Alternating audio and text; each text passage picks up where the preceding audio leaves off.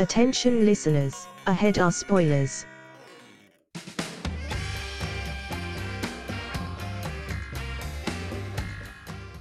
Hello, and welcome to the Movie Trap. My name is Russell Carlson, and with me, as always, is Chris Boroff. Take no prisoners.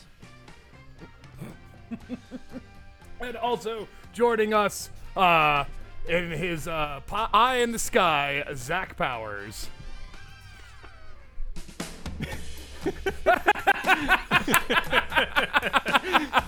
Dear listeners, Zach, in keeping with the theme of the movie, wrote the word hello on a card and then showed it to us. That's right. That's the safe way to go about this thing if you've seen today's movie, because we are in the middle of our of Pontypool today. It's a revisit for us. All three of us were there at the Film Concussion about 10, 20 years ago or whatever. So it's fun for us to get back into it. But before we get into it, let me explain to you the show that you are listening/watching to. On the Movie Trap, one of the three hosts you just met devises or picks a theme, and then the rest of us picks movies based off that theme. After we've watched all three movies, we then vote with an allocated amount of points plus some bonus points we earned along the way, and whichever host's movie wins the vote, that host gets to pick the next theme. And we are in the middle of Zach Powers' theme of movie adaptations that you, the host, have actually read. Of other material. It doesn't have to be a book, it could be a play or whatever. So we started off with Zach's pick of The Shawshank Redemption, and now here we are, lo and behold, yea, do I walk through the valley of the shadow of death into 2008 Pontypool. I know it's a Borf favorite, it's his staple, it's his secret handshake. If you ever want to be buddies with this guy, just say the words Pontypool and you will have a friend for life. So before we get into the nitty-gritty of what happens in Pontypool, let's get a rundown of the points. So Chris Boroff, as I said, we each get 10 points for final voting and then 3 bonus points for along the way, but we gave out some bonus points last episode, so let's remind ourselves and the listeners at home. So, Chris, you have 1 bonus point to give out with 12 points for final voting. I have 2 bonus points to give out for 11 points for final voting. And Zach Powers, you have 2 bonus points to give out for 11 points for final voting. So, that brings us to the fun and madness of a Canadian suburb of Toronto. Zach Powers, if you have written down the summary of Pontypool and you expect to do this with cards, I will be impressed. I was actually going to pretend that I was going to write down the entire thing. I had a prop and everything, but you beat me to the chase. Unfortunately, this is not a strictly visual medium. I guess it would have been easy enough to print it out and hold it up to my camera. Yeah, just Bob Dylan style, just one card after There another you go, for like right, 30 yeah. minutes. Yep, Let's do a screen share of the Wikipedia article here. All right. Pontypool is a 2008 Canadian horror movie directed by Bruce McDonald. It was written by Tony Burgess, who also wrote the novel Pontypool Changes Everything, that it was based upon. It stars Stephen McHattie, Lisa Hewell, and Georgina Riley, among a few others. It basically tells the story of a shock jock who has recently been relocated to a kind of podunk outpost radio station in Pontypool, Ontario, for a more straight-laced job than his previous gig in a bigger city. He is accosted on a snowy day to the morning radio program one day by a woman who appears out of the snow, mutters something he can't hear before disappearing again. Grant has a tendency to sort of write these weird philosophical, pieces about things that happened to him, or missing cats and the like. And he has a little monologue about the woman he saw this morning and when to call 911, checking in with his station manager, Sydney, and the technical assistant, Laurel Ann, as well as the unseen man in the sky, Ken Loney, who gives them the traffic and weather report. There's a breaking news story about a local clinic of a Dr. Mendez that has been attacked in some weird riot and has apparently resulted in numerous deaths. Ken is cut off from giving the rest of that report, that eyewitness report, Other witnesses who try to confirm it are also mysteriously pulled from the airwaves before eventually the BBC begins to contact the trio there, trying to get details about this breaking story. Ken has taken refuge in a grain silo and says that people are starting to eat one another. Ken's call is again interrupted when he is seemingly attacked, and a transmission in French comes through the airwaves instead, which is translated to say things like remain indoors, do not use English, do not use certain kinds of terms, and do not translate this message. Pontypool is under quarantine, and Ken calls back one last time, getting some audio of his attacker who is speaking in a sort of bizarre voice, saying, "Help me."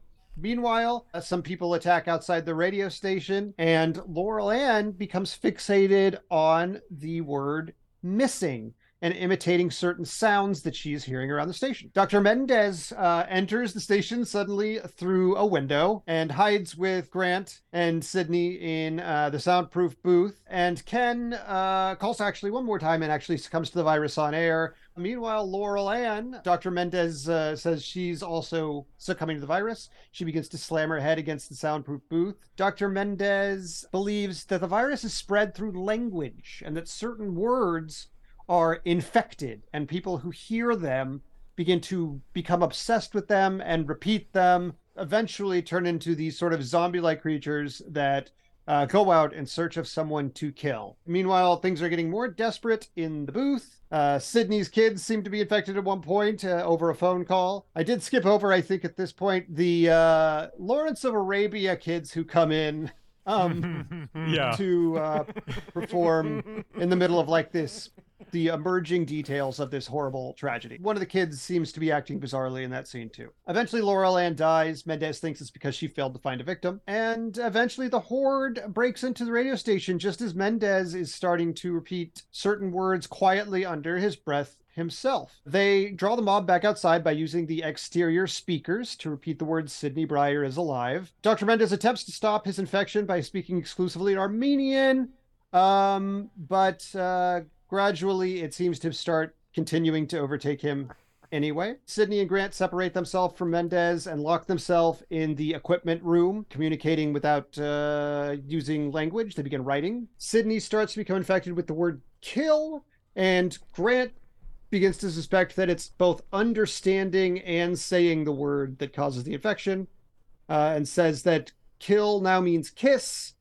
Kill means kiss, and they repeat this a number of times to make the word seem meaningless to her, and her symptoms subside. They also kiss. They go on the air and start saying like similar things to kill means kiss, like words mean other words in a completely nonsensical and confusing way, ignoring warnings from certain people who are trying to get them to get off the air. There is a countdown from 10 from some authority outside. I believe they kiss again just as an explosion is heard and the film cuts to black. It is suggested in news reports that the quarantine failed and it has reached other parts of the world. There's also a bizarre post-credit sequence where they're kind of in this weird stylized world and they've become cool, I don't know, vagabonds. I don't know how to describe it. It's a very bizarre post-credit sequence. Yeah, it's like, are they dead? Are they not dead? Is this the afterlife? Who knows? It is a weird coda to kind of end on. Yeah, we can get into it, but yeah, I think that it's definitely one of those things where the movie kind of,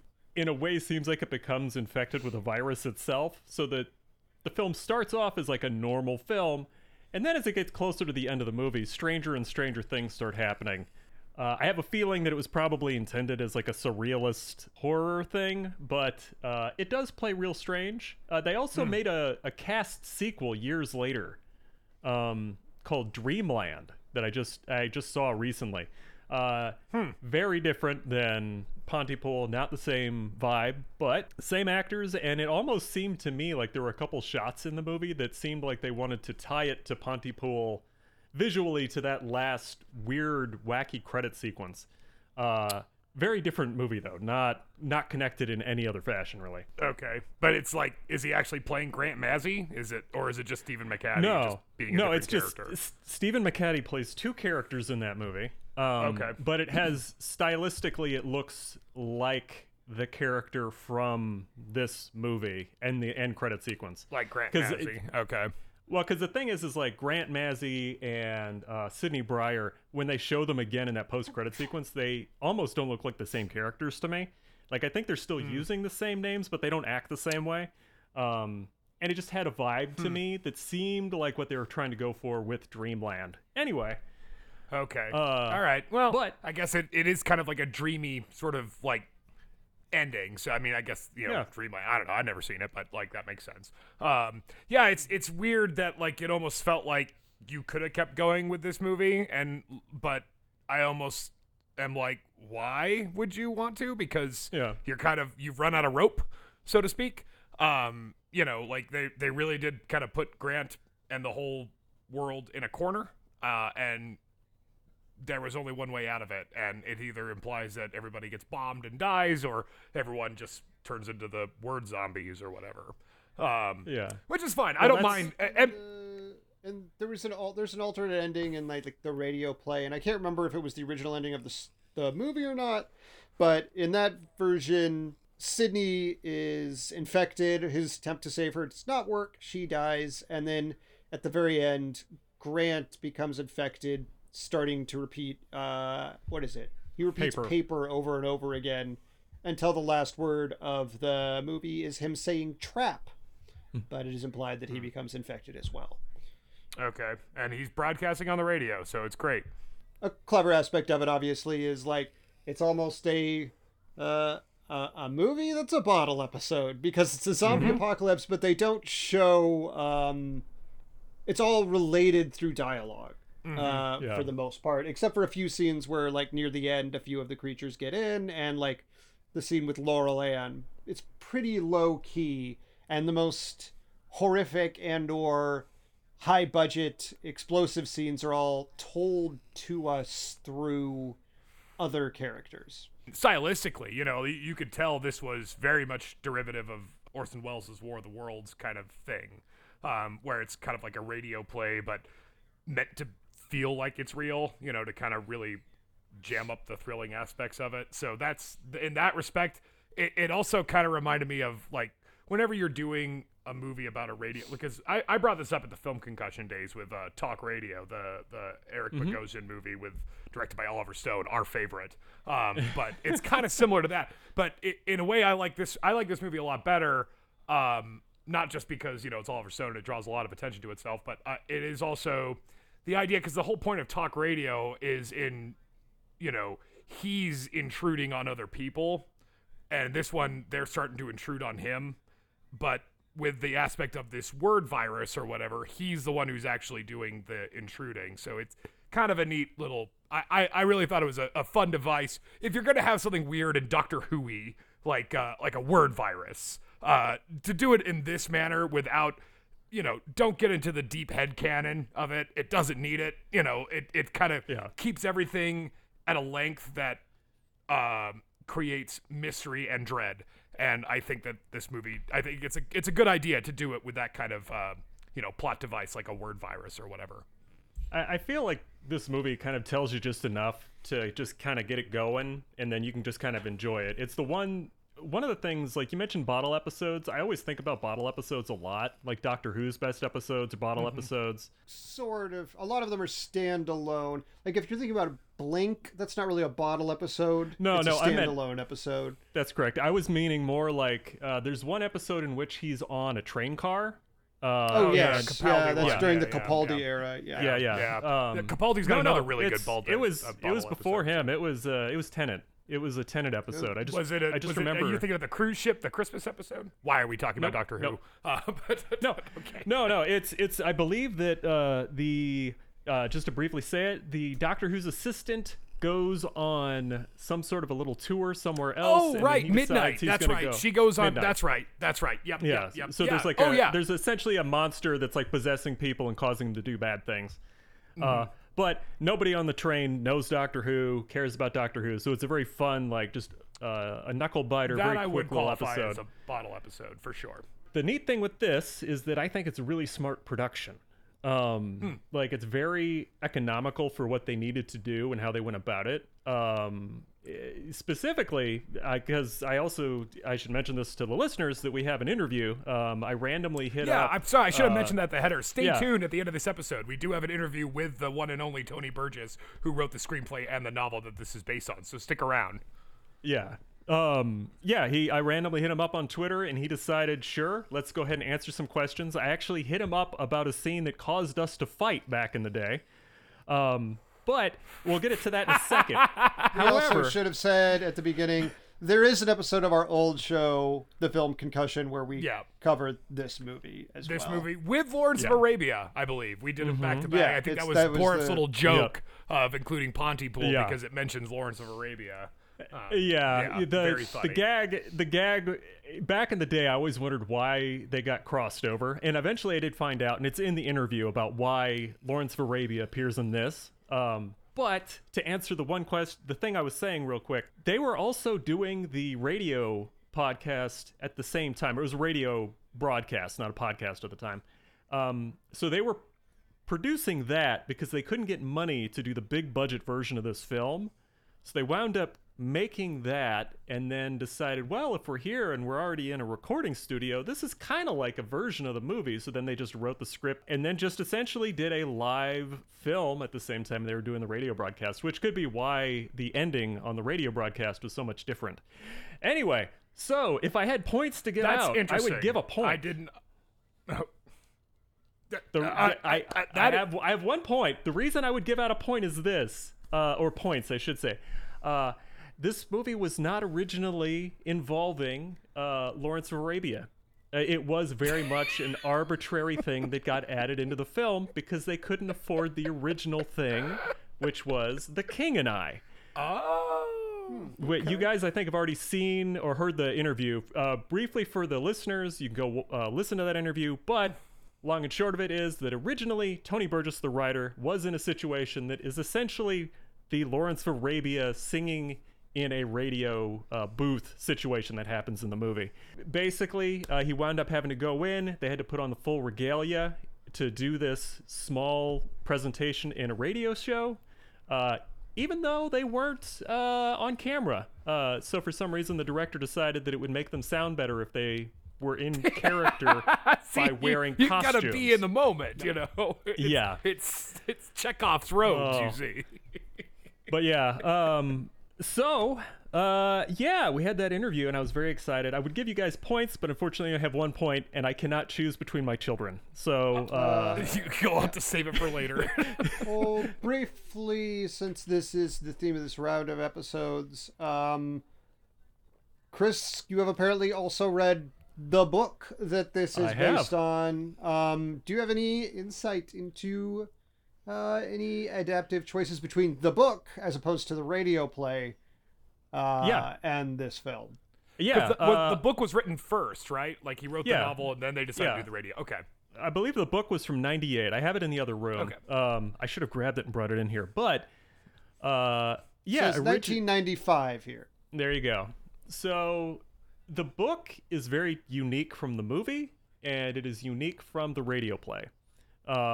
The movie and the radio play both have a narrative focus where they're starting at the beginning of the tracks and you go through the whole experience with one character and you're seeing how the world is twisting apart around him. The book is written way more as first-person perspectives of different people interacting with this chaos happening throughout the town. So rather than just being with Grant Mazzy, you meet him one time in the book. Interesting. And you don't meet any of the other people that show up in the story, other than Mendez. Dr. Mendez shows up a few times. He is just like he is in the movie. Also, crazy, strange character. Like in the book, they get a little bit more into just like how wild he is. But the book doesn't really have a narrative. It's just things start happening in this town, and then you follow characters briefly, and a couple characters survive long enough to be kind of, quote-unquote, the main character, even though it's not really a narrative story in the same way. But the book gets affected by the virus while you're reading it, which is kind of interesting. So, like, you start off the book and you're reading it through and you're going along, and suddenly at one point in the book, the words being used to describe reality stop effectively describing reality. Like, they have someone who's got the word virus, and they're obviously very upset and concerned, and you get the emotions of the characters through the story. But they start describing stuff that can't possibly be real. Like at one point, Grant Mazzy has like a higher power appearing behind him. There's an intern that starts at the radio station, much like in the movie, who becomes infected and is terminal. So they're actively having to fight down the need to just repeat a word while they're going through their first day of training at the job. And they start seeing like their higher power is what they keep referring to it as, which is whatever this person's religious view is. And he starts seeing halos around people and strange stuff like that. And the book, by the end, is just completely incomprehensible. Like, it just stops being a story at some point, and you start just seeing, like, weird descriptions of things happening to bodies. And at one point, there's twins that appear in the story who are children, who are abruptly adults, who then have a baby, and then there's this whole weird body horror slapstick thing that happens where the baby is, like, running out of someone, and it's, like, bungee cording on, like, a umbilical cord. It gets very strange. I don't know if all that would be good in a movie, but the basic concept I think is pretty fun, and I think about it a lot, which is one of the reasons it's my favorite and why I keep coming back to it and keep rereading the book and keep watching the movie again and all that stuff. Well, that's interesting because, like, you know, I never thought about it until you mentioned it just a little bit ago, that in a sense the movie itself becomes infected with the virus, and you just assume it's Grant Mazzy, but in a way that kind of tracks, right? Like, and that's probably, if you were trying to convey that as the way the book does, that's probably about as what you can do without it being just, as you say, a confusing, macabre art film, basically. Yeah. You know, like, and that's well done. Well done. Yeah. I'm going to give you a point for that because I never considered that the movie itself becomes infected. I'm going to give you a point for that, Well, Chris. It pops up like when they have to kill the kid, because they call them conversationalists on IMDb for some reason, but the zombie kid, they don't actually That's what shoot the director says that refers to them as. Yeah. Apparently. Oh, okay. Yeah.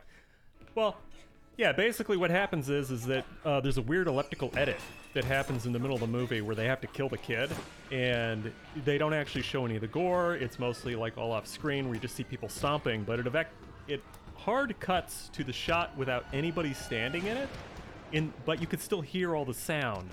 And then it abruptly cuts back, and they are back on screen kicking the kid.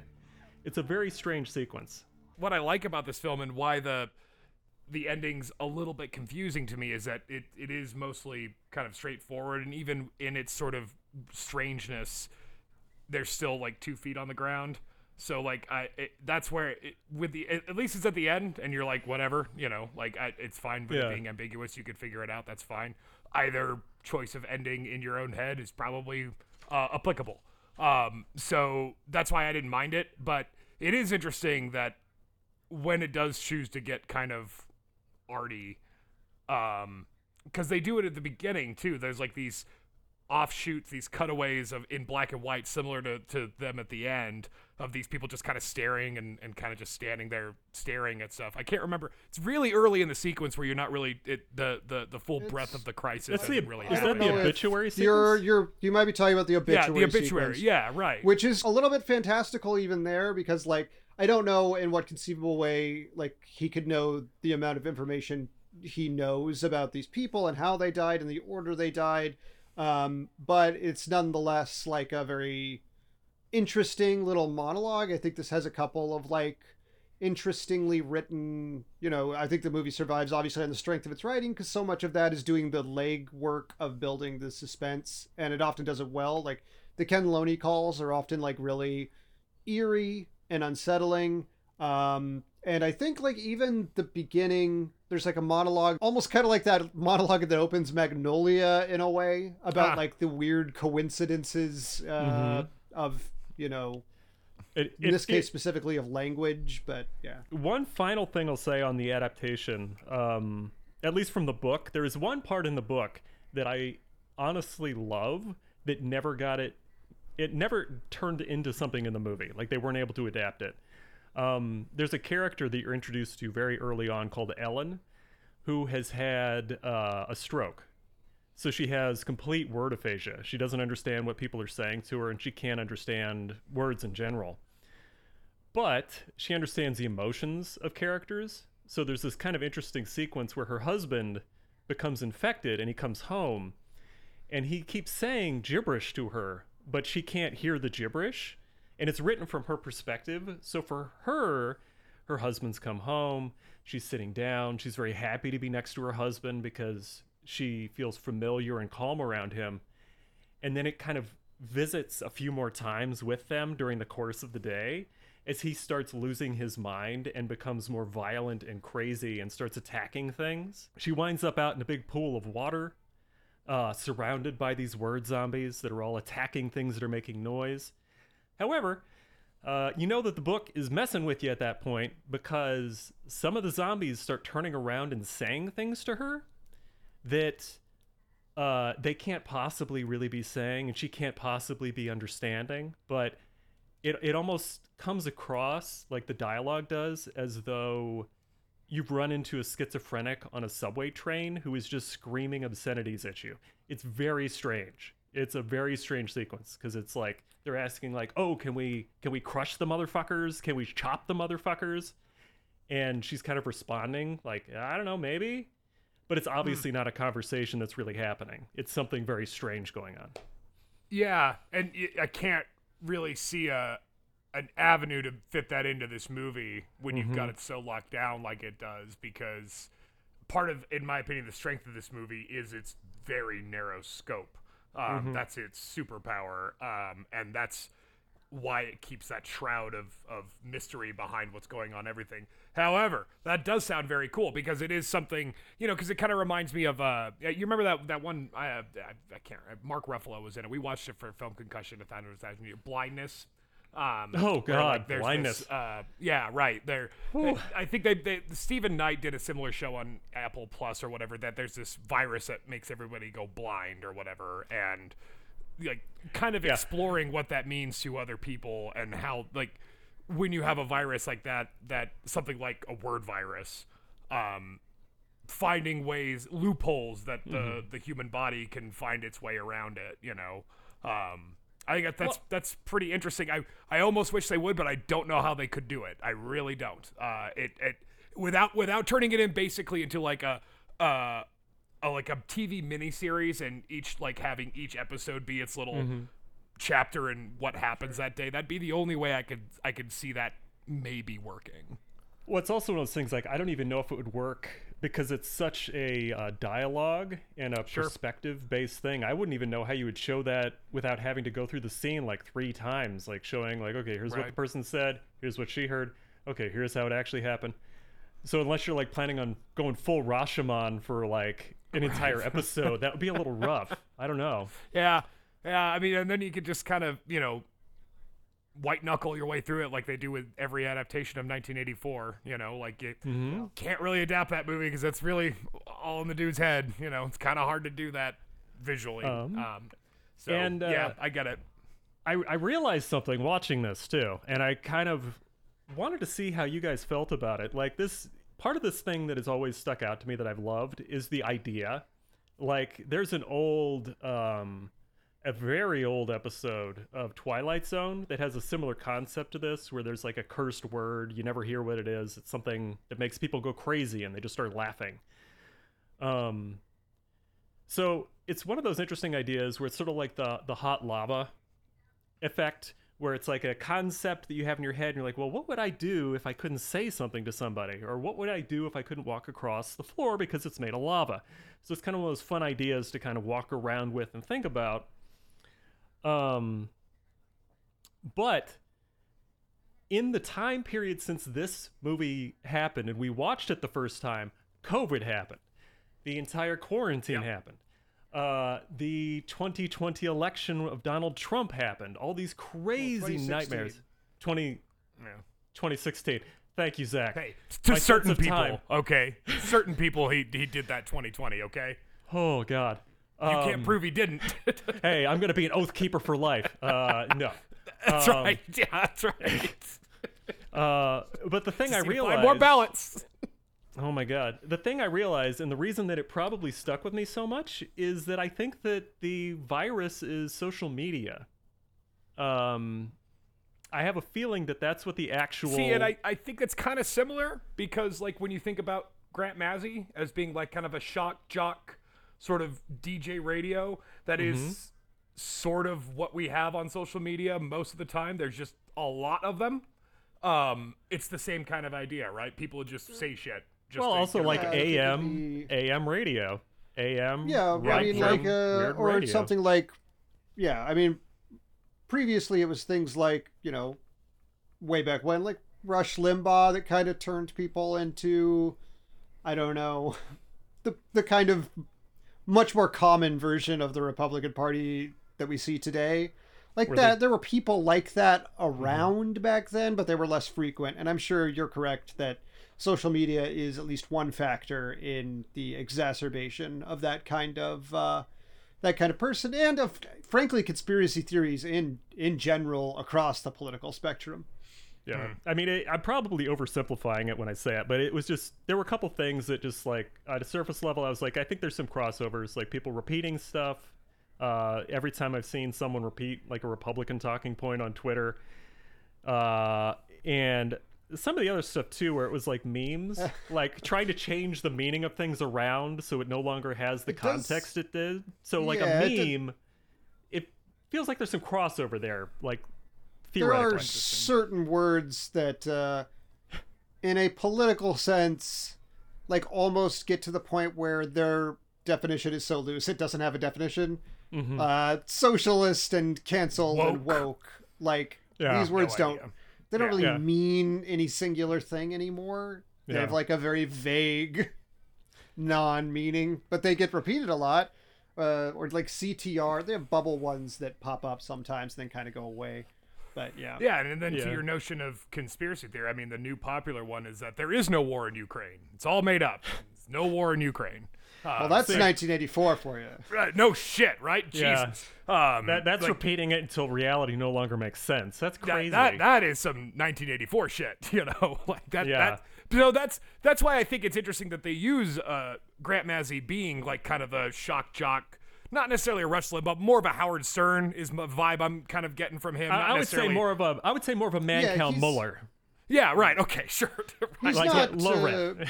Yes, he doesn't. He's not espousing like repugnant conspiracy theories and things like this. There is a Spotify show that I was interested in listening to. That's like a horror audio show starring Tracy Letts. That's about this conservative jockey after 9/11 that kind of feels like it might have overlap between this and it's called Quiet Part Loud. Okay, that's what it's called. But it feels like it could potentially, I haven't listened to much of it. I started the first episode, but I feel like it could have real overlap between this and that, because it's also about a radio broadcaster and this sort of supernatural thing starts happening, and in that case he's a hardcore right-winger, sort of Rush Limbaugh and a parallel. But yeah, that's why Talk Radio, the Eric Bogosian movie, kind of deals with that similar, although he's not necessarily right-wing. He goes off on a whole like how the Nazis are bad and shit like that, but he's more like Bill Maher, right? You know, just an asshole who just will say things just to rile people up because that's what he's paid for. So that's more of that's kind of the vibe I'm getting more with Grant Mazzy. Not necessarily a guy with necessarily the anti-establishment. Wears a cowboy hat. I'm a rebel, whatever. But it's not necessarily, he's doing it for, it's a committal to the bit. And the bit is, you know, if I'm not apathetic, I'm angry. And if I'm angry, then I get people. He even has a speech about it. If they're angry, then they're going to tell their brother about it, and then they're going to come in and keep listening. This is how we get viewers. That, to me, is a direct parallel to social media, YouTube blogs, all that shit. You know, like I totally understand where they're coming from on that. And I do find it interesting that this movie was made in 2008, and that the book was written in 95, because a big kind of thing happens in between those two days, namely 9/11, right? And that's kind of where I think you kind of get where you have this, you're a radio broadcaster. Your job is to communicate news and information to the masses. But in reality, you're locked in a booth. You don't know what's going on out there. You're reading from a paper. The hell do you know? So there is this kind of inauthentic reality going on here with all radio shows to begin with. So when I think about something like 9/11 and you're just in a radio booth like, oh, I'm getting this from the news, well, you don't know what is real. You have no idea. You're in a booth. And plus nowadays with technology, social media, camera phones, what have you, it would be a very different story. This would be a very different world in Pontypool if it took place in 2020, you know, like it would be a different world. But I'd be curious to see that updated, though. I would be. This is one of those instances where I do think this the plot device of the language thing and the kind of small town feel of Pontypool, you can get away with that. You could really do this as like an Audible series and even do these little kind of chapters in it. I think it would actually turn out pretty good. And you could even update it if you wanted to. It would be a challenge, but that would be interesting to see somebody try to go for it. Yeah, some of the reality of the physicality of how they were set up, I think would change dramatically. Like, I don't think that you would have you could still have it happen in a church basement and all that, but I think they would just be doing a podcast. I think it would be like a Joe Rogan thing. Yep. Yeah, based on your description of the book, I think that like parts of the book could be interesting in a visual medium, but the way you describe the ending sounds like it cannot be like it, because the book is conveyed exclusively through words, and words are also the means in which the virus spread. Like the visual aspect would kind of ruin that part of the book. Like it just can't be done. Yeah, that would probably be an accurate assessment. I'm not sure quite how they would go about it now. The entirety of YouTube happened between last time we watched this movie and now. So sort of like Grant Mazzy's sense of job is kind of like the place I work, where there's like a personality that becomes famous for something and then puts a thing online. We're making a podcast, which we were doing back in the day, but this is like a broadcast thing now, for better or worse. Sometimes. Hi, everybody. Hey, commenters, we're all woke. Pontypool. Yeah. But yeah, it's just, this is one of those ones where I always return to it and I love it, but it also has a really nice soundtrack. Like, I don't know how you guys feel about that, but like, you know how when you watch Mandy, it feels like a concept album a little bit? Like, there's something about the pacing and the rhythm in the audio. Like, since this one was originally a radio play, I think they just did a lot of audio work to it to sort of up the value and the production value of it. But like, just listening to it, it sounds really nice, and it's like very comforting for some reason. Like, even when Grant Mazzy's describing scary stuff, there's something about Stephen McHattie's voice that is very comforting, and I don't know why. But I've always good in this. Yeah, I've always returned to it and just really enjoyed kind of all the moments. Also, I didn't realize until this viewing that Dr. Mendez was Armenian. Because I could kind of recognize some of the things he was yelling, because I work in Glendale, which is an Armenian area, so I'm now familiar with what he was yelling a little bit more. I've been to that DMV. I've heard some Armenian swear words. They're very loud and prevalent. Yep. And at the DMV, you get it. I honestly didn't like. I'm. Soundtracks can go one way or another, right? Like, they could either kind of be really big and kind of draw a lot of attention to itself, especially if you've got more of an established name, like a Danny Elfman kind of type who's got kind of like a stamp, you know, like a motif. This one does just enough. it's the Goldilocks zone. Not too hot, not too warm. It keeps it in right where it needs to be. So in that way, I kind of agree with you. But I can't say that I noticed it. It didn't jump out at me, but I think that's good.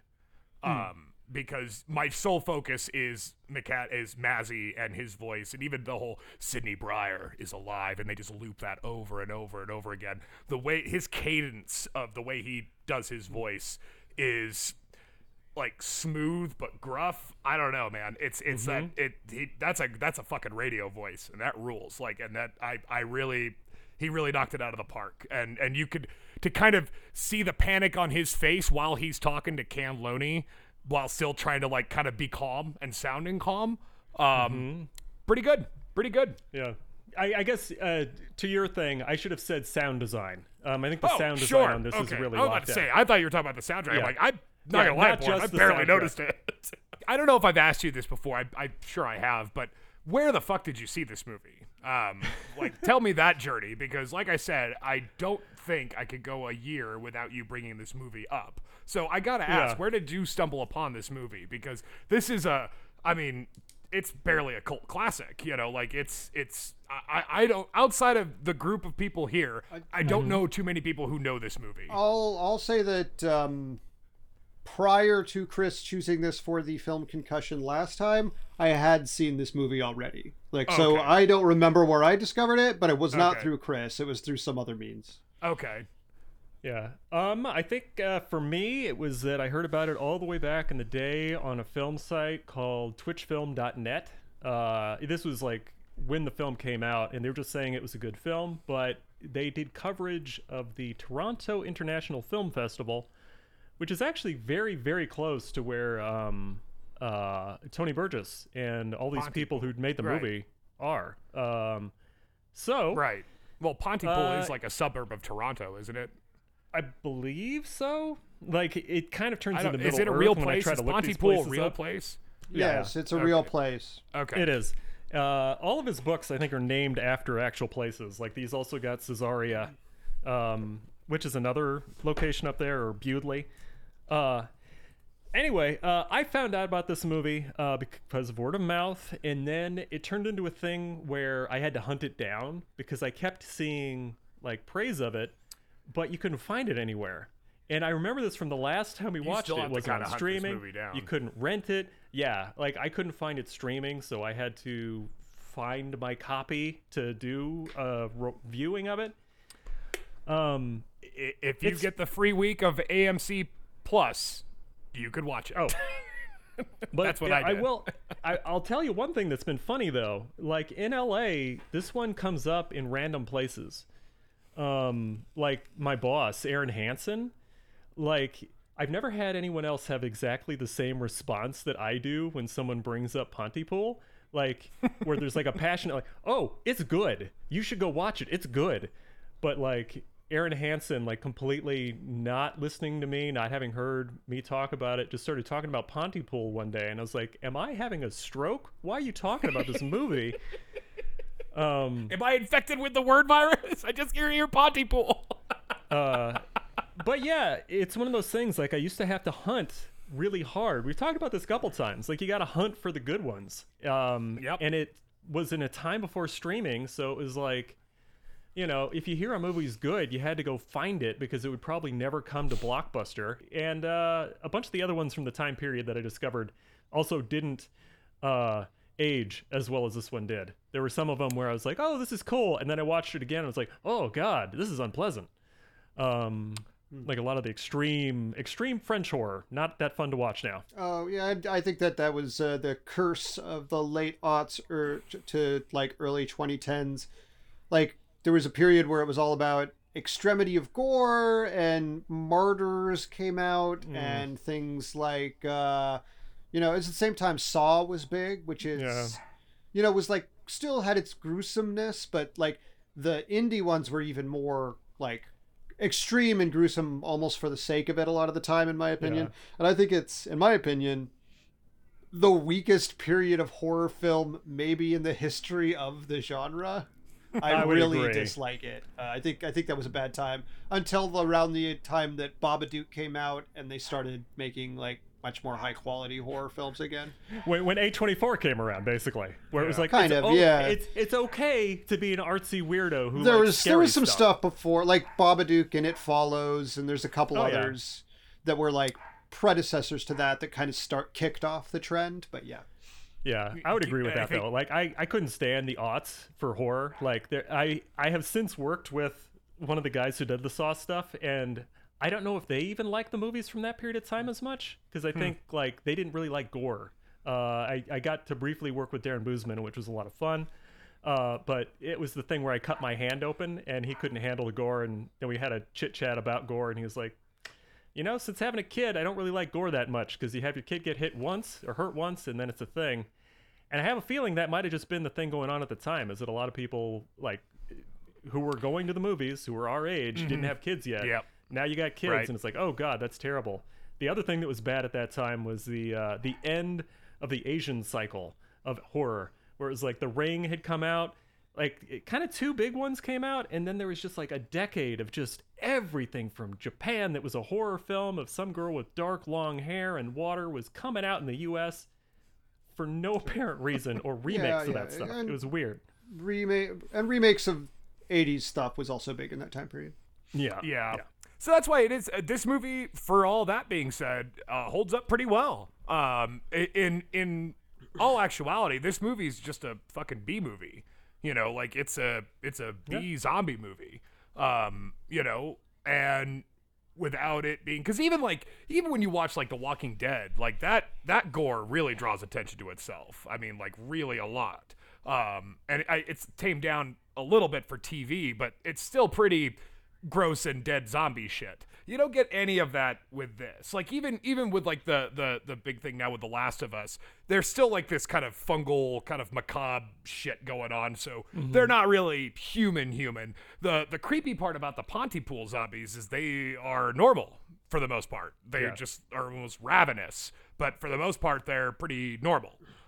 So it kind of like, it's easier to kill your best friend when he's a zombie and he looks like a zombie, but it's harder to do it when your best friend is just speaking help, help, help, help, help, help, help, help, help, help, help, and just can't stop repeating it. A little bit different. So that is extremely effective. And again, not drawing a lot of attention to it. Like it really keeps it at arm's length. I think they only had one really big hit in the movie. I think it was when Laurel Ann Drummond passes away. I guess she Pretty much. spoiler, she explodes, kind of. She like explodes with she has an explosion of vomit and blood that splatters everywhere, and it's really big, really intense. I saw they had a that's gif it. of that, I mean, so it's actually just a puppet that's being shook like this, which is really funny when you look at it That's out funny. of context, That's because it's a very awesome. short shot, but it's just like a little Muppet that's just like. B-movie Anyway. shit. That's Yeah, I yeah. love that stuff. The schlockier the better. You know, like I'm a fan. So yeah, I mean, like that's why it is, considering its contemporaries, this movie isn't trying to make a big splash. It's quite kind of doing the opposite, really. Like you don't know what's happening until it's almost too late. And so that's kind of pretty groovy. And as you said, economical. This movie is not long. This is a pretty brief movie. Without feeling like I got trimmed around the edges, you know, where I feel like they didn't just like cut the fat. There was no fat to cut. You know, they're just in there. But as I said, you know, when you're in that position, you do end up your the logical conclusion of this setup is one of two outcomes. One, they escape, or two, they don't. And you don't get that answer. I've got a pretty good idea of what happened, though. I've got a pretty good guess. Great movie, Borif. You know, it's a good movie. You know, like I know this is your kind of like secret handshake to get in the Borif Friendship Club. So I get it, because it's a lot of fun and it doesn't require a whole lot. You know, it does a lot with very little. And those are always my kind of favorite movies. It's fun to see the zombie genre, so to speak, kind of played with in this way, using a very, you know, like I said, kind of Twilight Zone, Doctor Who device of a word virus. And that's the one magic thing that happens, and that's it. There's no other magic other than that. Very Rod Serling point of view, which is effective and good. I think that it's obviously very effective as a radio play because it basically is a radio play. It's sort of what kind of keeps the visuals toned down because you don't really, that's not the purpose of it, but the 4 or 5 striking moments visually that they do utilize is mainly, I think, used to get into the character of Mazzy, mainly. So they use that very effectively, and that's what draws you in. Without you particularly thinking that you like Mazzy, or you're kind of just, you're along with him because he doesn't know what's going on either. So you're kind of figuring it out along the way. And that's where it's a horror movie in that, you get, word zombies or whatever, but it's not what you would, if I were to tell somebody that this is a good horror movie, I think they'd probably say, well, I mean, it wasn't that scary. And I'm like, well, yeah, it's dreadful and it's paranoia and it invokes all of those things that can be very scary. And considering this movie came out in 2008, holds up pretty good. And I think that, considering the source material kind of expands the universe a little bit, not sure if it would work as a movie, but boy, I mean, as a podcast or as a radio series on Audible or Spotify or something, I think it'd be fantastic. I think it'd be really, really good. You could have a lot of fun with that and keep going even and just stay within the confines of Pontypool. I think that's a fantastic idea. Somebody should do that. Somebody with money and brains do that. That's my, and then, cut me in, let me wet my beak a little bit. So that's my final thoughts. Fine movie, good movie. And yeah, I always enjoy watching it because again, it's not an overcommitment, and it will be something different that you probably haven't seen. This is something different than other zombie movies, period. Yeah, I'll jump in next. So, yeah, like I said, still now, but, starting in my early teens, I was like very into the horror genre and I sought out interesting horror movies, and I'm more likely to let them slip through the cracks a little now, but during the time this came out, like I was on the ball, I heard about it, I don't remember where, and I watched it, and I enjoyed it because, like I said, I was not a big fan of that era of horror. I watched 2 or 3 Saws and I was like, I think I'm done with that. I still have never watched one again. Same with like the Paranormal Activities. That was the other thing. There was a lot of those like knockoff found footage movies. Yeah, right. That's still kind of around, but not as much. Yeah, a little bit.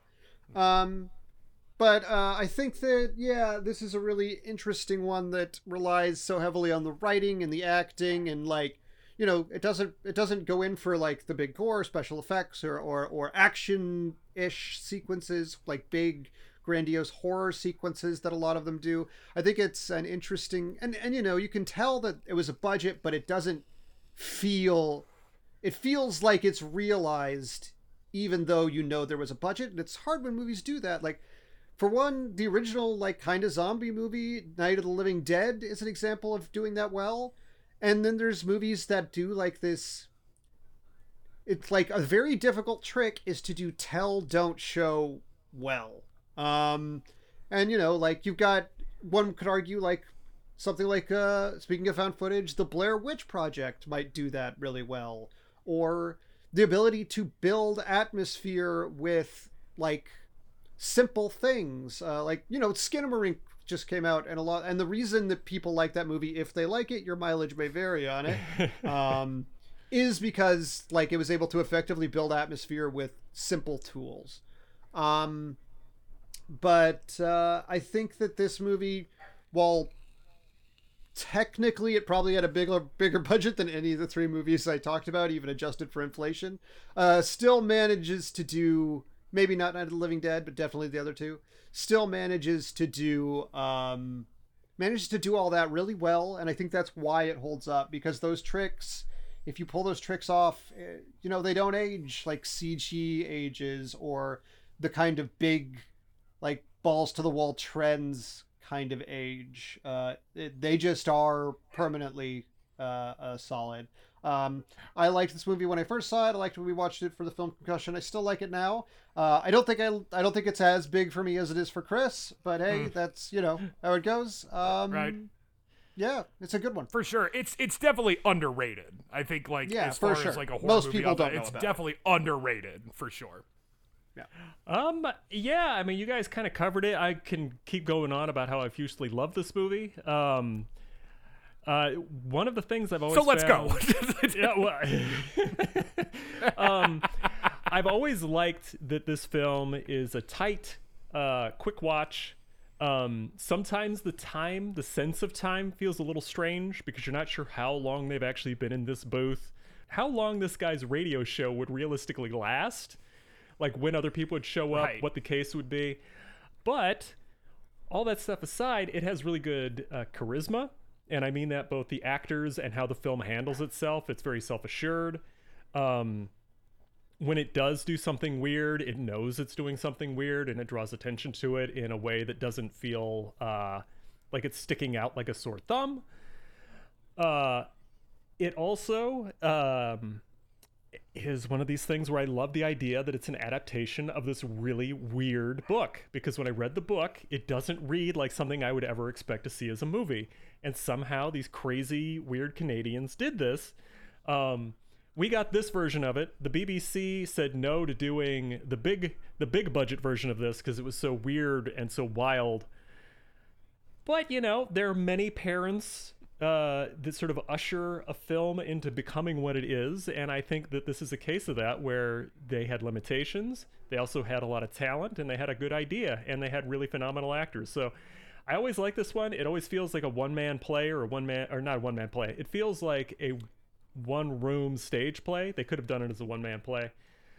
I always am going to suggest this to people. I don't know if it's just that it got stuck in my head like the word virus, but I just always suggest this one to people. And as a button on it, affected you. It does change Pontypool everything. has affected me. And I wanted to throw in one thing that's funny that I never realized until doing the interview with Tony Burgess, which is that Stephen McHattie and Lisa Hewell are married in real life.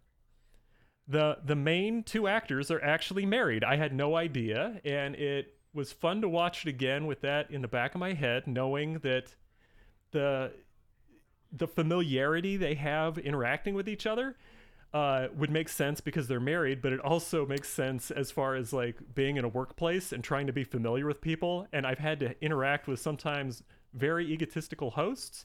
In Hollywood, I won't hear of it. Exactly. It's one of those things where you just got to come in and kind of be plain spoken with certain people, because if you're polite and endearing, it will probably end up triggering the wrong response. So I totally get how Sydney Brier was having to approach this problem of having a difficult host and how you got to talk them through it. A lot of this movie, like I said, has grown on me more as time has gone on, and I have gotten older, and I've realized that the things that I thought were just funny little details in the movie are pretty close to how it professionally happens when you're actually dealing with people, including the sheer volume of drinking on the job. Anyway, so that's my final thought on it, and I believe... It's convenient that McHattie and Hewell were married, too, because you've got that kind of natural shorthand, when you're playing such a contentious role with each other, and then eventually you kind of have to bond and survive together. So I kind of, you don't have to work through a lot. You don't need a lot of rehearsal to kind of get that vibe. So like, it's kind of smart, actually. It's economical, Mm-hmm. So yeah, that was Pontypool, and that was fun. So some points were given out because I gave a point to Borif for saying that the movie itself was infected. And I totally agree with that. So that puts Borif at 13 points for final voting. I have 11 points, and Zach Powers, you have 11 points. But Chris, you've got a bonus point. I've got 1 bonus point, and Zach, you've got 2 bonus points. So that brings us to the conclusion of Zach's theme of movie adaptations that I have read and now it's on to me. So I kind of struggled with this because I recently read, I've been going through the whole Dune canon. So mainly I just wanted an excuse to watch that movie and talk about it. But then I thought, well, it's only half the book, so I don't think that's fair. It doesn't really count. So I decided to not do that. So I decided to do something in the spirit of kind of revisiting stuff from the film Concussion days. I'm not picking a movie from the film Concussion days, but there was an episode where we picked 2 movies that were from the same author. And I know all of us have seen this movie before, but I've read this book many times. I've read the audio play. I've seen the British series. I'm going to choose 2011 Tinker Tailor Soldier Spy with Gary Oldman and tons of people. Tom Hardy, Benedict Cumberbatch, tons of people. Colin Firth, cast of thousands. Guys, got all them I know. English, I'm pretty English sure all dudes. of us have seen it. Yeah. I never got around. I meant to see it for a long time, and I never got around to it. Oh, okay, great. Great. Well, this is it's a very the adaptation I found to be very faithful considering how thick that book is and the changes that they do make, not just for plot purposes, but also certain character traits are very different than from the book, and I'll get into it. And plus, it's just been a minute since I've seen that movie, and they are planning on doing the sequel, so I'm very excited about that. So yeah, tune in next time when we'll be watching Tinker Tailor Soldier Spy. I am a huge John le Carré fan. We did do a John le Carré episode in the film Concussion days. I believe we did The Spy Who Came in From the Cold, the Richard Burton movie, and The Constant Gardener. But we've never done Tinker Tailor Soldier Spy. Because it wasn't out yet. So this is kind of this is us revisiting and going back and making sure we're completists about this. All right. So yeah, that's I am choosing Tinker Tailor Soldier Spy. That will be the final movie of movie adaptation. So then we will vote next episode and we will find a brand new theme. So with that in mind, this has been a lot of fun. Please watch your language. And yeah, that's all I can say. So with that in mind, I have been Russell Carlson, and I have been joined by Chris Boroff. It's not the end of the world. It's just the end of the day. Great. And now I've also been joined by Zach Powers. Zach's playing it safe. Alrighty. Well, thanks for joining the Movie Trap. Find us everywhere on the podcast links, on YouTube, comment. We're nice people. We don't mind if you yell at us. We're good with it. So with that in mind, as we always say here on the film, on the film Concussion, Jesus. As we always say here on the Movie Trap, Diane Ladd is too young to play Chevy Chase's mom. I wish I had written down that's the Movie Trap promise, but I'm just gonna have to say Oh man, I know it. But see, that's the word that's infected. Now we've done it. Now it's out in the world. Promise? And, you know, the whole world. Promise.